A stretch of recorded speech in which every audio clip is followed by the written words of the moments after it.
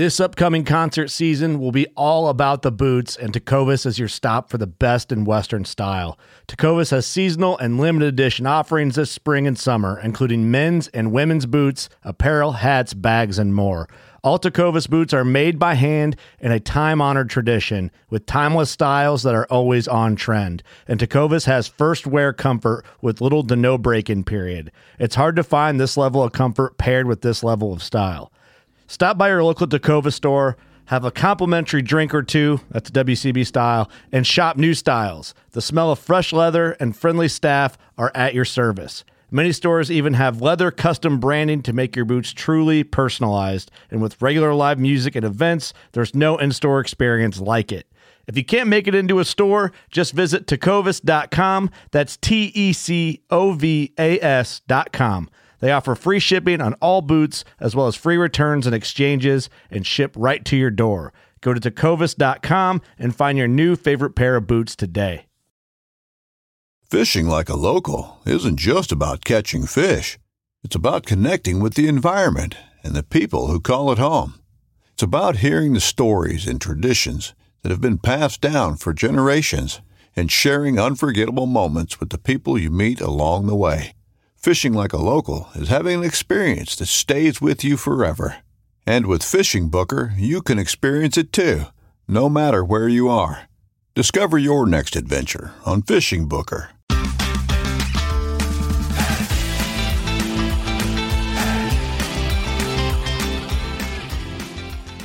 Hello and welcome to the Publicly Challenged Podcast. I'm your host, Luke Oswald, and I hope you join me on my quest for knowledge to become a better public land hunter, angler, and forager. Stick with this and who knows, maybe we will learn something together.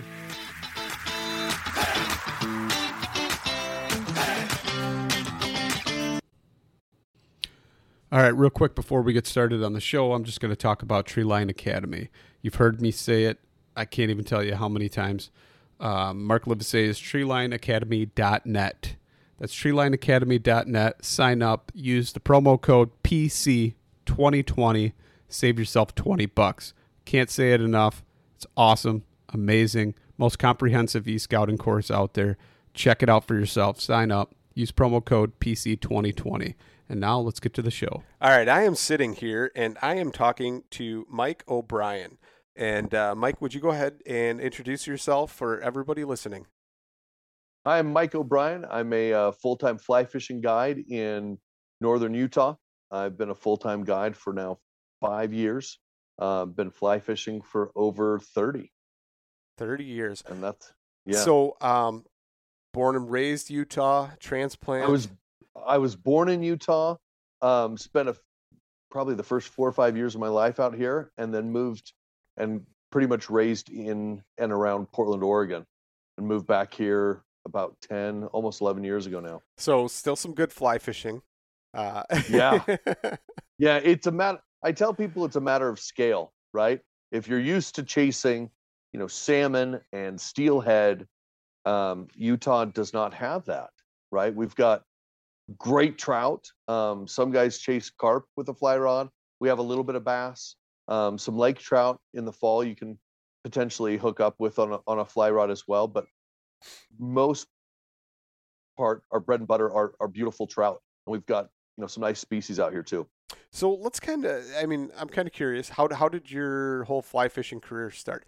Like, did you just pick it up at a young age from time you were a little boy? What were you doing? Were you hitting trout streams?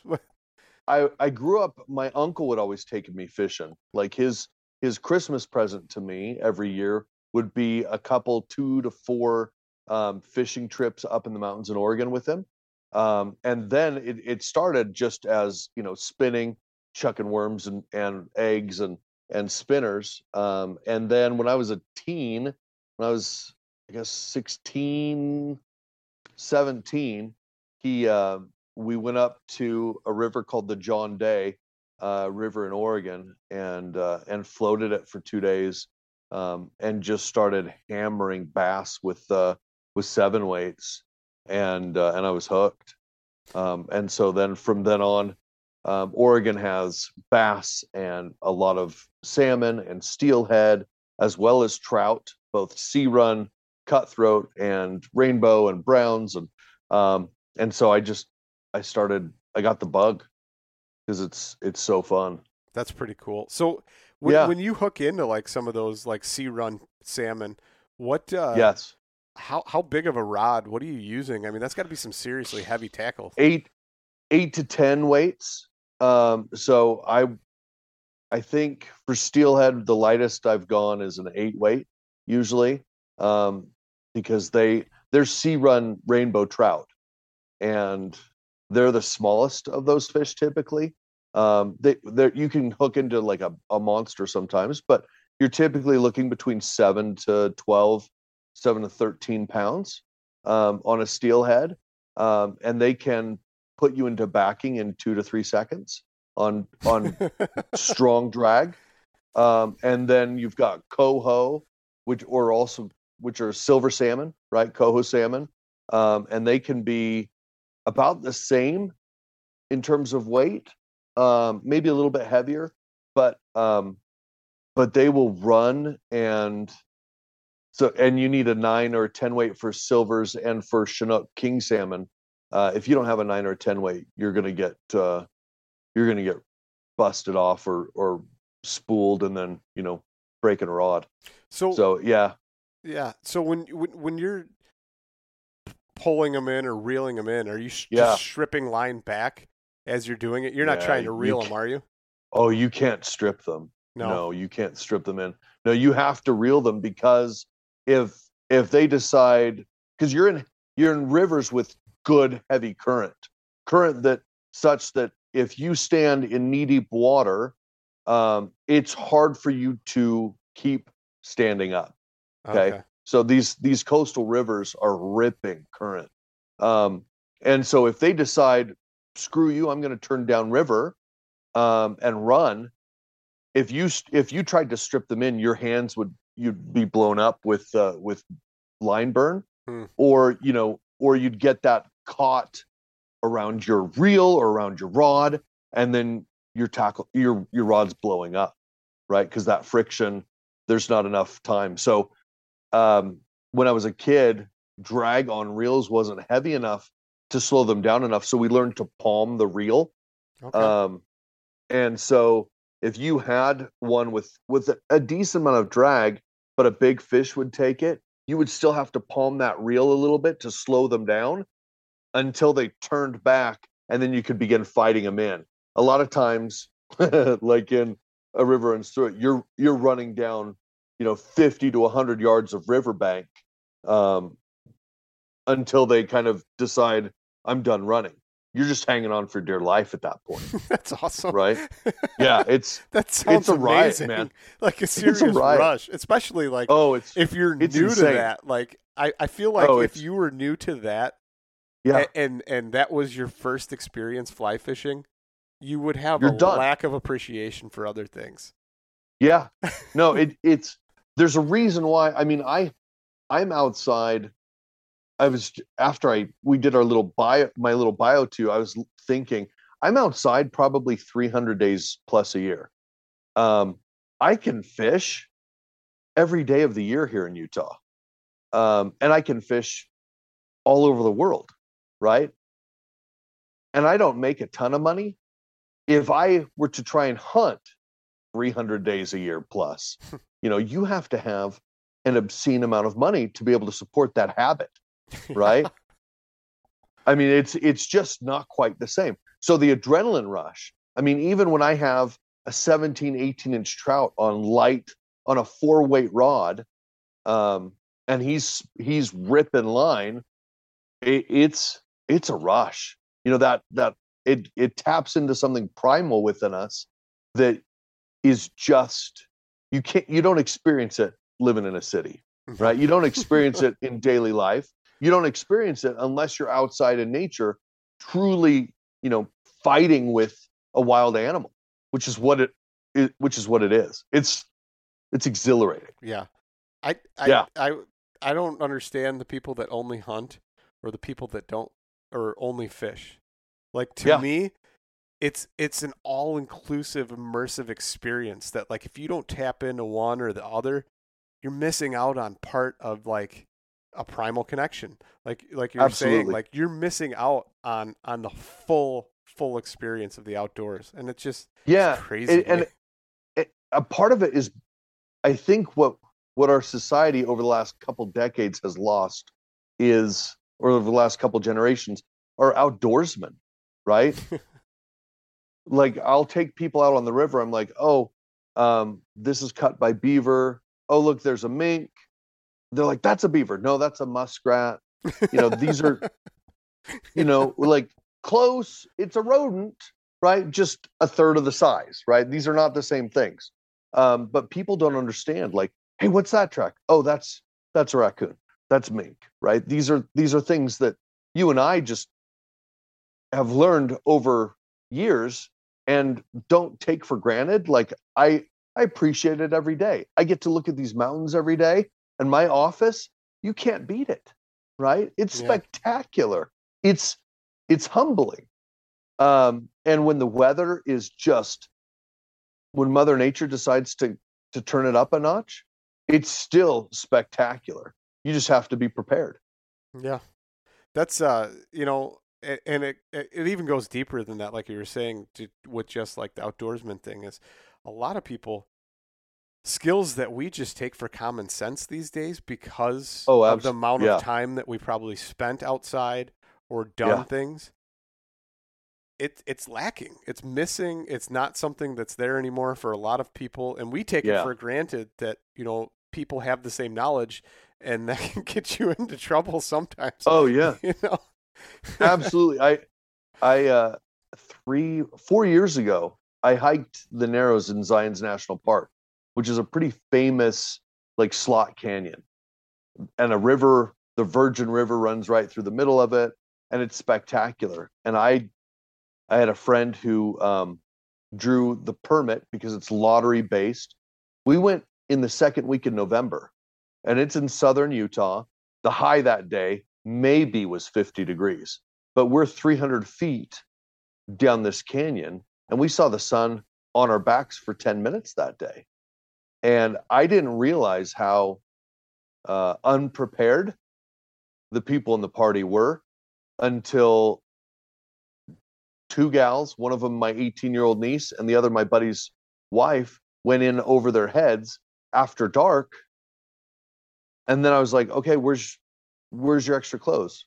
No, I'm wearing every stitch I've got. Okay, well, what have you eaten today? I haven't eaten. I'm not hungry. Okay, well, your water bladder is full. What have you drunk? Well, I haven't had a sip. Okay, we got a problem, right? Then it goes from a crazy fun experience to one like we're on the clock. We still have 3.5 hours to go before we get to the parking lot with no satellite reception, no cell service, right? And there's only one way out. So it gets common sense is, I think now ought to be a misnomer, right? This is just because it's not common anymore. Yeah. People don't think about these things. As a result of that trip, like I take clients, one of the really fun things that I do is I take them over 10,000 feet in elevation for 4 days, and we backpack and fly fish remote lakes and streams in the summer. But I have a full gear list of bare minimums that they have to hit. And if they don't invest in that, that's fine. You're just not going on the trip, because I'm not gonna. I've got full trauma kits, from Fieldcraft with me. Like I've got a Garmin InReach, right? I'm prepared for everything except for your unpreparedness and stupidity, right? And if you make a bad mistake, that's okay. We can make contingencies, and we can get you to safety and to help. But if you just decide, oh no, I'll bring a blanket instead of a sleeping bag, or this tent, is fine, or if you cut corners, Mother Nature doesn't care, right? It's and Darwin, I think, is all too lacking in our society. We need a little more Darwinism. I think, modern conveniences have made it easier for people to definitely survive. beyond what they would have a century ago. Hey, right? Siri, how do I stay alive right now? Yeah. But I'm sorry, you don't have an internet connection. Yeah. Oh, no. Now what do I do? Yeah. Roll up and die. So what kind of fishing are you, primarily doing every day on the rivers right there in Utah then? So we do fly fishing. I do fly fishing almost exclusively. I would say over 99% of it's fly fishing. Most of the most successful technique would be nymphing. That I would probably say I do at least 90% of the time. And nymphing is taking the bugs that the fish are regularly eating subsurface to right where they're hanging out, which is normally right on the bottom of the riverbeds.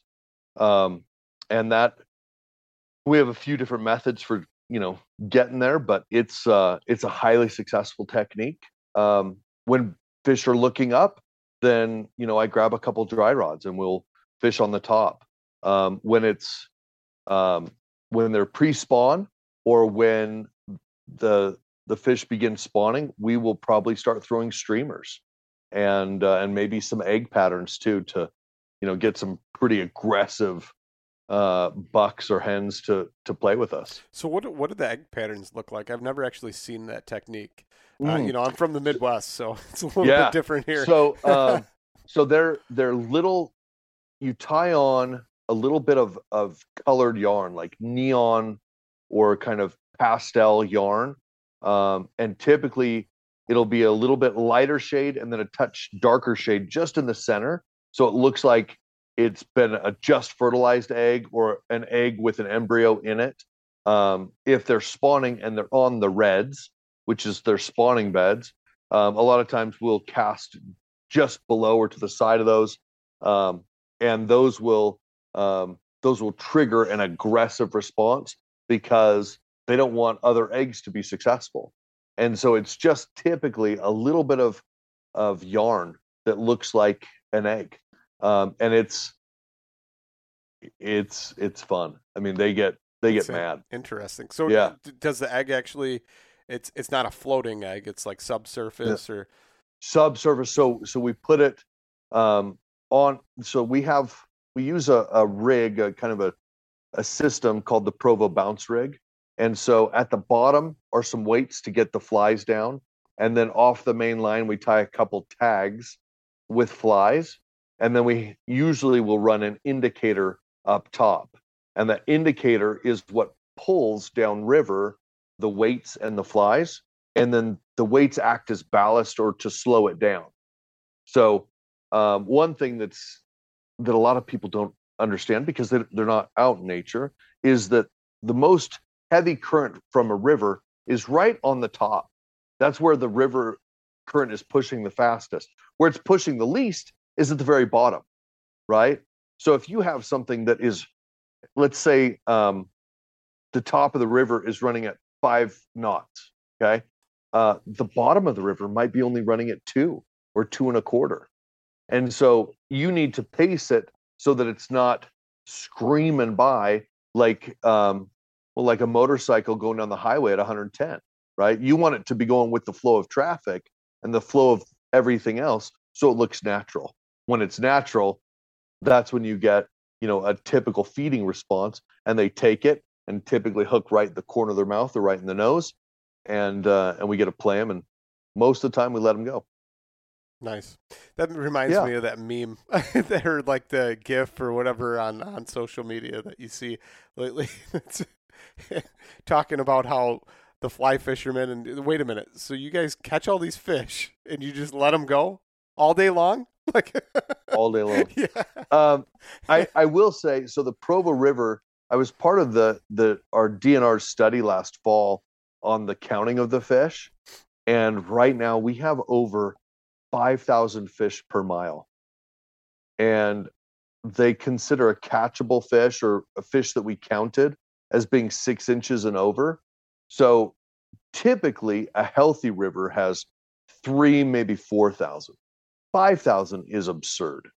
So you almost need people to they're encouraging us to if clients are wanting to, like, I will absolutely bonk and gut fish for clients to have them take out on the river, because we just have so many now that that it's stunting our big fish from growing even bigger with all the competition. Yeah. So I'm happy to do that. When we go up into the high lakes, we're absolutely eating, what we catch. And a lot of time those are brook trout. Sometimes they're cutthroat. Sometimes they're grayling. So are those pretty much native, or do you think some of those at some point have been stocked? So we have native cutthroat trout in Utah, of two different varieties: Bonneville, Yellowstone. Oh, I guess in Colorado, in eastern Utah. The brown trout, the rainbow trout, the grayling, the brook trout, those have all been planted over the last, 150 years. So browns were the first trout to get implanted here. And while they're not a true native, they're regulated, just like the rainbows. So you can keep fish under 15 inches on most of the rivers that I fish on with clients. But anything over that, you grip and grin and let them go. Yeah. So what's the rules of thumb as far as, you want to keep your hands wet, right? Keep them low in the water to keep them. Yes. I know they're a lot more sensitive. Oxygenated. Yeah, they're a lot more sensitive than our smallmouth or largemouth. You could sit them, take them, hold them by the lip, flip them into the water. It doesn't matter. No. So they are a little more delicate. They're sensitive to temperature. Right now is the warmest time of year for their water temps. But wet hands is imperative. You also don't want to trap or put pressure on their gill plate. That flexing of the gill plate helps them stay calm, but it also keeps their gills not damaged, right? I mean, you don't want to damage the gills at all, and you don't want to squeeze the crap out of them. So you just kind of cradle them when you lift them up. What a lot of people don't do from the videos that I watch is they don't turn the fish upriver, number one, right? Because that's how they breathe, water through the mouth over the gills. And a lot of times you'll see them push the fish and then pull them back, right? Pulling them doesn't help them breathe. If you hold them in that current near the top of the water, where we just discussed is the fastest, current, that will help break down that lactic acid they built up in the fight and help them recover faster. And they're able to swim off with much lower mortality. Now, if it's warmer, or if it was an absolute monster and it took a long time, it might take you a while to get them revived to where they want to swim off on their own. What you don't want to do is you don't want to just set them in the water and let them go, because if they're too warm or if they're too exhausted, odds are they'll die. So, right? Like they'll just end up hitting a bunch of rocks or whatever, and and they'll just turn upside down and float down the river, and it's game over, because they just haven't had enough time to recover and break down all the stress and lactic acid you put in their body on the fight. So a lot of times, if you hold them there, sometimes it could take a couple minutes, but rotating them a little bit side to side gently will help them to realize, oh wait, I'm not swimming here. This isn't me. And they'll take off and then find a nice big rock to kind of sit behind and kind of lick their wounds. Interesting. So, okay. Yeah. Now that we've covered that, say you're keeping it, what are you doing? Yeah. Are you doing, like, are you gilling it? Are you cutting, bleeding it? Yeah. What are you doing? So growing up in Oregon and fishing a lot of ocean, any fish, I'll cut their gills. So I bonk them on the noggin, right? So that when you rotate them on their side, that eye goes straight up and it isn't aspect down to let you know they're knocked out. That way, when you cut their gills kind of at that apex at the bottom of the U, right? They're not thrashing. And I'll put them on a little willow stringer like I did when I was a kid. And then once they've bled out, then I go back through, I cut out their gills and remove all the guts and And the fish here, so one big misnomer with trout is that brown trout taste gross. They taste amazing. A lot of times that meat is like orangish, almost like a light salmon or like a char, like a brook trout almost. Sounds amazing. It's beautiful. Yeah, it's beautiful meat. And a lot of it depends on what they've been eating. But trout don't live in ugly places, right? They need clean, clear water. They need cold temps to survive. And they taste great. So, just like with any fish, the worst thing you can do is overcook them, right? But they taste great. So I always gill them. I always cut the gills, and then let them bleed out, and toss the guts and gills back into the river and take them home. So when you take them home, what's the next step? Where are we going from there? Are you doing anything special before the freezer? It depends. Sometimes, so typically I don't freeze. I don't need to freeze trout. Right.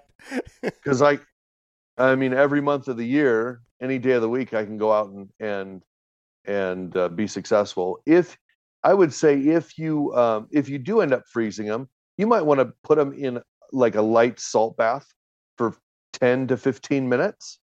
That will help that meat to stay a little more moist when you slack them out, when you thaw them, and it also helps to protect that meat from the freezer. So, but when I do it, sometimes I'll smoke them. So I'll put them in a salt bath for half an hour maybe before I smoke them, or I just throw them on the grill or the skillet with some butter and lemon and a little bit of oil, some seasoned salt. I like trout really simple. Yeah, no, that sounds delicious. We used to catch rainbows. There was a place that used to actually stock them. So I mean, they were farm raised, but Sure. my buddy and I would go there, and I can't remember what it was the guy would charge, but he was stocking 3-pounders and 4-pounders. That's how he was buying them and stocking them. They were big trout. So we would go and we'd catch these pond trout. It was a small lake, really, but we called it ponds. And I think he had a limit of like 3, but I think you paid like $10 for the day. So oh wow, the guy was like, when we would go and limit out, and then they were finicky, but we'd work at it a little bit, figure out what they were eating. Sometimes maybe even put some like cat food or dog food on a hook and catch them because they were used to feeders, and we would limit out. And so we'd limit out on these fish, and the guy was absolutely losing money because he'd even clean them for us before we left. Oh, wow. So 3 fish in an hour, paid our $10 each or whatever it was. And we'd take them and go smoke them. And we'd, just lay like a slice of lemon real thin, lay them on the smoker, some salt, and smoke them. And, man, other than the bones, they were delicious. But, do you ever do anything to try and take, like, I've heard if you take a real sharp chef knife, you can actually slice, if you lay it flat open with your 2 halves of the fish, if you slice down the spinal column perfectly. 4 in the morning. Join me, Chef Jean-Paul Bourgeois, and the whole crew here at Duck Camp Dinners every Monday at 8 p.m. Eastern on Waypoint TV. Birds up in the sky. When you go out there and the fish are where you think they are, any one of these casts could be the bite. It's the most exciting fishing that I know, right here at Hawks Cave. Oh, that's awesome! Experience the best saltwater fishing the world has to offer. Don't miss Thursdays with Saltwater Experience, brought to you by Golden Boat Lifts, every Thursday night from 7 to 10 p.m. Eastern on Waypoint TV, the destination for outdoor entertainment. That you can actually pull out almost the entire set of bones on them. All the pin bones. Yes. Yeah. You can? That's absolutely true. Okay. I've never done that. I've always picked around them. So the pin bones on a big trout, let's say he's 18 inches, okay, an 18-inch trout, a nice trout, bigger than skillet size. He may only have pin bones that come out maybe 2 or 3 inches down from his collar. So otherwise they won't pull off unless you're filleting them, right? A lot of my clients from the South, they'll fillet like 6-8 inch trout and like leave the skin on, but they'll fillet them. I'm like, they're like, well, we fillet everything. Like we fillet crappie, we fillet 8-inch trout. It's fine. Like, well, okay, that's, I guess, one way to do it, right? But then you got to grab your little tweezers and pick out all those silly bones. Yeah. I don't, unless it's, honestly, if I were to catch fish, I'm trying to think if there's any, I guess if I'm ocean fishing, I will pick out, I'll fillet like rockfish. But otherwise, I mean, most of the prep on freshwater fish is all like whole fish prep types scenarios, right? And then once they're cooked, you can take them off the bone super easily because it just peels right off when they're just right. Nice. I didn't think about that like that. That's kind of a good way to do it.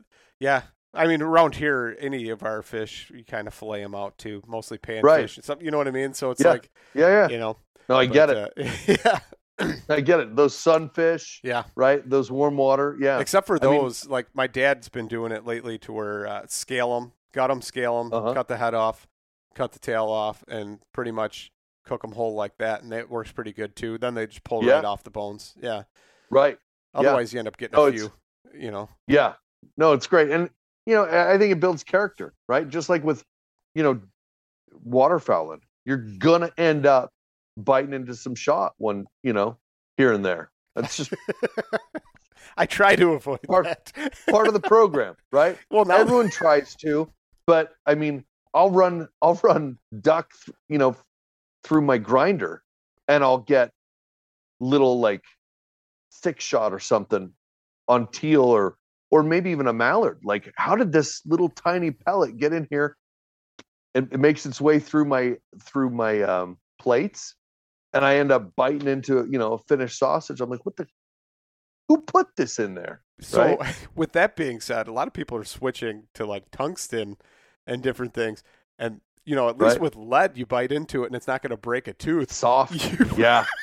You bite, and I've bitten into a lead pellet and you spit it out. But like, can you imagine biting into a piece of tungsten or something like that? No. Oh my goodness. No, that's, well, not only biting into it, but I mean, if I shot and missed a bird with a tungsten shell, I'd be like, well, there goes $5.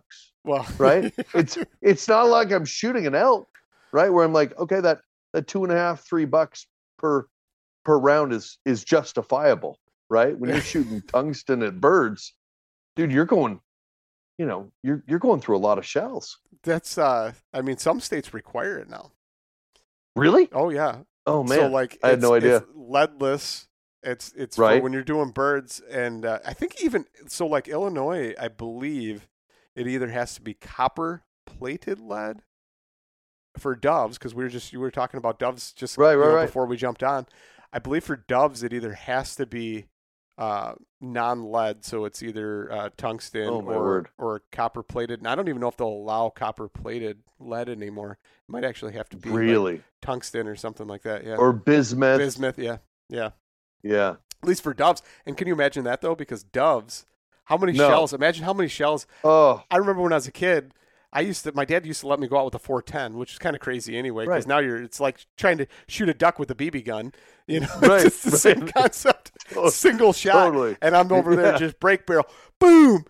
Boom, left and right with a 410 shotgun, and I'd go through 4 boxes of 410. Well, back then it was cheap, and you reloaded yourself. Can you imagine doing that? Sure. Doing that no, now? Dude. And with tungsten on top of it. No, that's mental.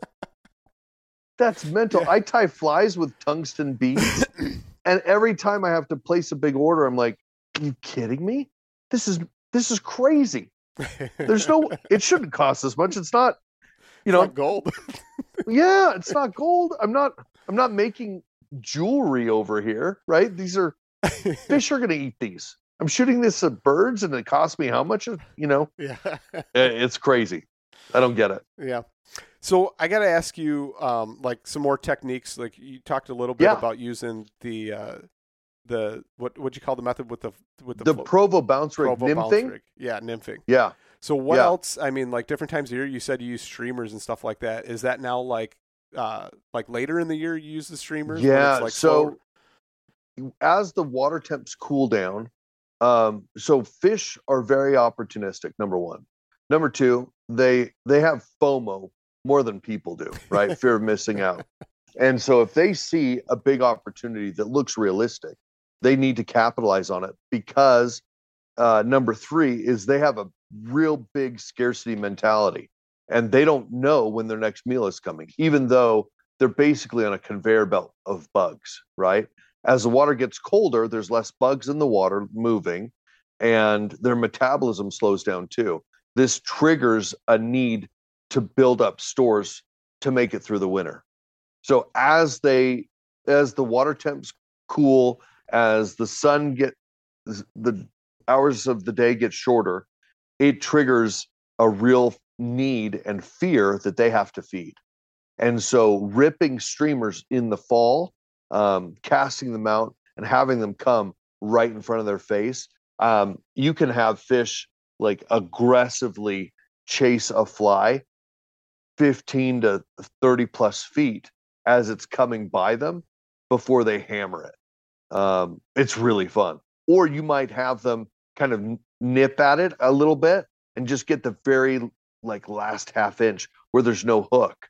And so you just keep strip, and you feel these little nips, and then you'll feel a monster take when they commit, because it's pissing them off that they're not quite getting it. And so they'll speed up and just hammer it. Those are probably the most aggressive strikes when you're fly fishing for trout. When you're fly fishing for anything, really. I mean, you could, whether it's salmon or in the saltwater, redfish or bonefish or permit, most of those that triggers that predatorial response that they want to chase and that they have to eat it whole, because it's not like they've got time to take bites, right? So they eat the whole thing in one gulp. Nice. So when you're using those streamers, is it like a neutral buoyancy streamer? It's kind of like just kind of under the surface going by, at a certain depth. Are you setting depth somehow, or are you? So that's a great question. So when I'm running streamers, I typically run them with two different rods, and I'll have one rod with a sink tip, a heavy sink tip line to go through deep runs, deep holes, or like at the top of a run into a hole so that it drops down and we can strip it across. That is very successful. When I have the heavy sink line, the streamer is unweighted. Okay. The other way that I'll do it is I will run a floating line, and then I will have a very heavy streamer. So the difference is when I'm stripping the weighted line, the sinking line, and I strip it, the streamer comes along at the same depth in the water. He doesn't continue to sink. Even if I'm stripping across current, that line stays down when I begin stripping. It stays at that same depth. So it looks like this fish is just trying to get away, which is more naturally how they will respond when a little bait fish is getting chased. They'll try and run either at the bottom of the river or at that same height in the water column to escape the predator. The other option you have is using that floating line on more shallow beds or flats with a weighted streamer that gets down so that when you strip it, it comes up and then drops back down and looks like not as natural, but like, oh, there's something wrong with this fish. It may be injured, it may be dying, or it's just acting off, right? And Darwinism in the water is just as strong as it is, in the rest of Mother Nature. Yeah. And so they see something weak and they take it out of the gene pool. Yeah. So you kind of want, when you're working a river, most of the rivers, all the rivers here are tailwaters, meaning they are fed from a dam. So there's no big rivers here are free flowing, because we're in the second driest state in the U.S. and precip is we pray for water like every day of the year. We don't have enough, and with more people moving in, we always seem to be in a drought because there's a higher demand than ever before. So all these are fed from dams, and so we have to, hit these different riffles with flats and then these deep runs with deep holes. And so you don't need 2 rigs, but if you really want to be successful with that technique, having 2 separate rods for that purpose is really helpful. Yeah. So your second technique, the one with the floating line with the weighted minnow. Yeah. So you get that flicker that makes it look like either an injured bait fish or something's wrong with it. That's typically the technique that I actually use for fishing for smallmouth in the rivers and creeks around here. And it triggers that predatory response. It's like, oh, I'm going to take that one out. Something's wrong with it. You don't belong here. Yeah. Yeah. Yep. And it works pretty good. Yeah. So it's either Klausers or like a Murdich that we use. Yeah. And it works pretty good. And what I find weird though is like, especially even if the water is milky from like a heavy rain and it's moving faster, some reason white just really triggers that response. I don't know if it's because it looks so similar to a bait fish or something like that. Yes. But well, and it also, the contrast too, I think, is a big part of it, right? So their lateral lines pick up movement in the water, and they have way better vision than I understand. But that contrast is something that that they're like, oh, maybe they see the shadow off of the white, or maybe they just see a little bit more of that extra movement, right? If the water's chocolate milk and you throw something brown, good luck, right? But even in clear water, that's what I was going to say is even in clear water, that white just seems to outperform anything else. It's crazy. Yeah, and some of it's species specific. I know here in Utah, white can be really effective. On super sunny days, darker is way better. And you don't want a whole lot of flesh. You want it dark. We have a lot of sculpin in these waters, and these little sculpin, there's nothing sexy or attractive, or they're these little, they're ugly and they're dark and they're brown and like dark brown and dark green. But every year I'll find a couple trout who have died because they've tried to eat a sculpin that's too big for their mouth. and their spines get stuck, because they're super spiny little fish, right? And their spines will get stuck in their mouth, or the spines off those pectoral fins, and it gets lodged, and they can't regurgitate them, which is their only defense mechanism against overeating, and they end up dying. That's crazy. I've never seen a smallmouth or a largemouth die from that. Yeah. No, those bucket mouths, man. Those are huge. Yeah. I've seen them eat a baby duck before. Yeah. It's crazy. Yeah, that's awesome. That's awesome. But yeah, so if somebody's coming out to Utah and they want to go fly fishing, like what would your advice to them be? Yeah, so if you have a good familiarity with fly fishing, I would say call a fly shop. Spend a few dollars on some flies and get their input. The best fly shop in the US is 15 minutes from my house. And I don't say that's not hyperbolic. The shop is Fly Fish Food.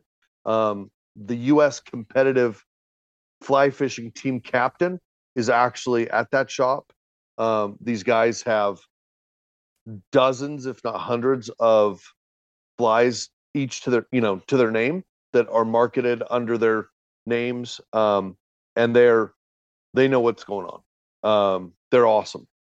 If not, if you don't bring your own gear, then hire a guide, and be specific with the type of experience you would like to have. If you're looking to just have fun, awesome. If you want to learn, great.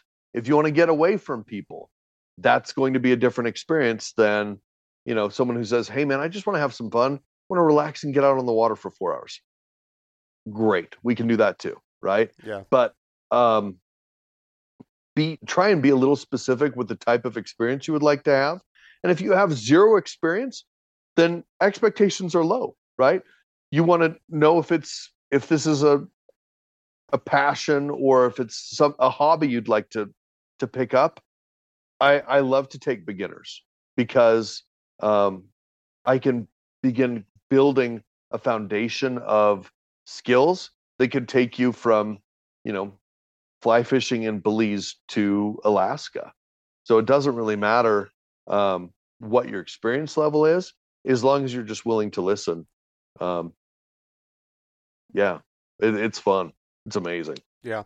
So I got to ask you, when you're looking for, I understand that when you're in your own home territory, you obviously know all the spots, the currents, the ripples, the pools, all that kind of stuff. Say you're going somewhere else. What are you looking for? One that's going to hold the fish or different types of terrain. I've got a buddy that says that he can actually e-scout and find some pretty good spots on the river to fly fish. So what are you looking for? What are you doing? So it depends on time of year. So we went up to Alaska. We spent a week and a half in Alaska in May. And I fished a couple rivers before they all got blown out because it was too hot. But what I look for is consistency. I want, if there's a good run, and it could be anywhere from 18 inches to 18 feet deep, but I want a little bit of consistency. I like some structure in the river. So being able to see some boulders or some eddies where fish might congregate. If it's a smaller river, seeing foam lines where food will vector and get pushed is a great indicator of feeding lanes for fish. And then I like to spend a little bit of time kind of surveying. This sounds nerdy, but checking out like the bugs in the river. And so I'll turn over rocks. I have a little it's a painting like mesh like little mitt that I will like kick up rocks above me and then have that in the water below and then look up and see what's on that mesh and is trapping what kind of bugs so that I know how to target them. And then the most fun thing is to just sit there 5, 10, 20 minutes and see if you see fish activity, whether in the water or on top of the water, to begin, developing a plan. And then figuring out, okay, if they're eating on the top, then that's a no-brainer. We're going to go dry flies, right? And let's see if we can watch them take the fly, which is exhilarating, right? If you haven't done that before, you talk about anticipation, right? Seeing the fish coming up and taking all these bugs, and then you cast one right in that lane and waiting for that. And then once they take it, waiting for them to get the hook deep enough and turn their bodies back down before you set. I hold my breath, now when I do it, right? I'm like, come on. I mean, it's so fun. So it just depends. Streamers can be effective in any scenario with damn near any fish when properly presented. Presentation, I would say, is the first major hurdle that most people don't understand. If it doesn't look natural, then it doesn't matter who you are or what you're throwing. It's not gonna attract a fish to take it. Yeah. So presentation is key. So I've never dry flied. Whoa. Well, okay. So all the trout around here they don't take them anyway because they're pond, raised and released fish that they're not used to, But your smallies do, right? Yeah, it's not that effective. Like I've never had the opportunity. Most of the time it's streamers. Occasionally it's like a popper. you know? Yeah. So well, there's poppers sit right on top. yeah, right? but it's not the same as no, it's not lifting the that same. fly off the water, setting it back down, and letting it, like it's skimmering across the top of the water. Yeah. There's none of that. And I've always, I've always wanted to. I've never done it. So, that's one thing. It's magic. Yeah, that's one thing I'd like to try and maybe focus on more, even around here, just to try and get the technique down for sure. But yeah. Well, and out here in Utah, I would tell you, I see the most bug activity and fish sipping on the top in the evenings. So that's when all the osprey have kind of gone home and gone to bed, right? So they don't have to worry as much about predation from above, and you'll see them just start sipping. When a fish starts looking up, he's going to probably look up for a while until something changes that behavior, whether it's the bugs stop hatching or he gets spooked. But it's depending on who you listen to and what you read, it happens only 6% of the time when they feed on the top. So it's when you get a great day dry flying, it's absolutely magical. That's pretty cool. Yeah, makes me want to do it even more, because I've even been toying with the idea of actually like dry flying for panfish. So, so like taking like a 3 or 4 weight rod or something, and then just like right on the edge of like some reeds on a weed bed or some structure, and just like keep tapping it with a fly or a little spider, come up with something that's like a floating spider, absolutely, and just see what that does. I don't know. I've been toying with it. I'll tell you, a flying ant is something too that you guys have a ton of. Yeah, right. That works. I mean, what little fish isn't going to just crush that, right? And plus, the super sunfish fight quite a bit too. So yeah. So when one of them gets it, they're like, "Hey, what did you get?" And you see like 4 or 5 of them chasing him, like, "Hey, man, what the hell?" So that's awesome. So that's kind of my idea. I haven't actually played around with it yet, but that's like my next venture of trying to fly fish. Yeah. That's a great idea. I love that. So if people want to reach out to you, they want to maybe ask you some questions or anything like that, where do they do that, and where do they get a hold of you if they want to actually come out and fish with you and all that good stuff? Yeah, thanks. So I'm on Instagram. My business one is Fly Fish With Me Utah, which is a little long, but it's easy to remember. Fly Fish With Me Utah. And then there's, in that bio, you can see my personal page there as well. It's also public. My web page is under construction, but there's a landing page with, I think, prices and my phone number. That's flyfishwithmeutah.com. Okay. And so I'm out every month of the year fly fishing, and I love it. So, I mean, if somebody wants to book, are they able to kind of book that, or do they need to book pretty far out? In the summer, so we're just winding down for my busiest time of the year, busy season. But now I will tell you, so summer is really busy for me. And I'll do typically 2 trips a day from mid-June, like I was telling you, through August. Now I kind of transition. I, as we discussed, I do a fair bit of hunting as well. So if you're coming out and then hit me up. November is a great time because that's when the brown trout begin to spawn. And I love that they're so aggressive and so, just mad and territorial. And then probably, you didn't ask me this, but I'm going to tell you, my favorite month to fish is probably April. And the reason I love April is because the first big hatches start coming off. So if we get the right conditions, you could have an absolutely epic day dry flying, or an epic day nymphing. The weather in the Rockies here is always changing in the spring. So it could be sunny and 55, or it could be snowing, or it could be, cloudy. It just depends. But I love that time of year because that's when the fish are like, oh, hey, we've got more sun. And they start getting really optimistic and start getting aggressive and warming up to the idea that they need to eat a lot. And so they begin really heavily feeding. And you can see the water literally boiling as bugs begin hatching in the spring. Nice. That's awesome. So yeah, I got to ask you then, what's your favorite species to actually go after then? On a fly rod? Yeah. Ooh,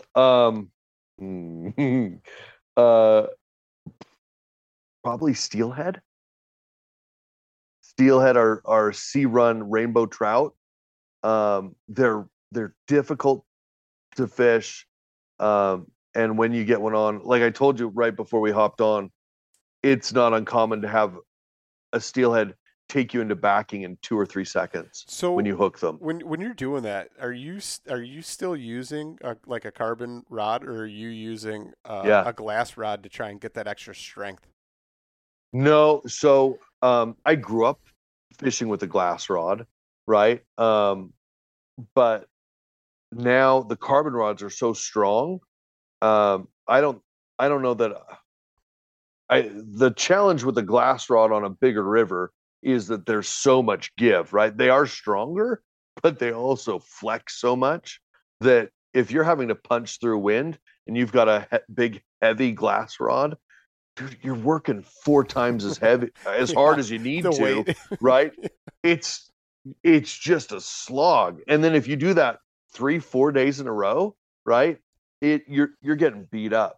So a 8-9 weight, or like a stout, like a big heavy 7 weight, like switch rod or spay rod for steelhead is super fun, because once they take it, man, it's game on, and it's nuts.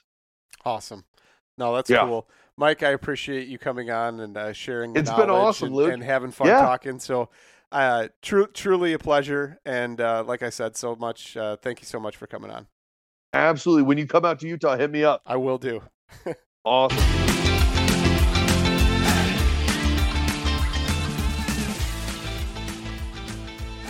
And once again, thank you so much for listening to the Publicly Challenged podcast. I hope you enjoyed the show, and if you did, please subscribe on whatever platform it is you're listening to. Also, if you could leave a review, that would help us out. And you can check us out on Instagram or at publiclychallenged.com. And once again, thank you so much for listening to the show.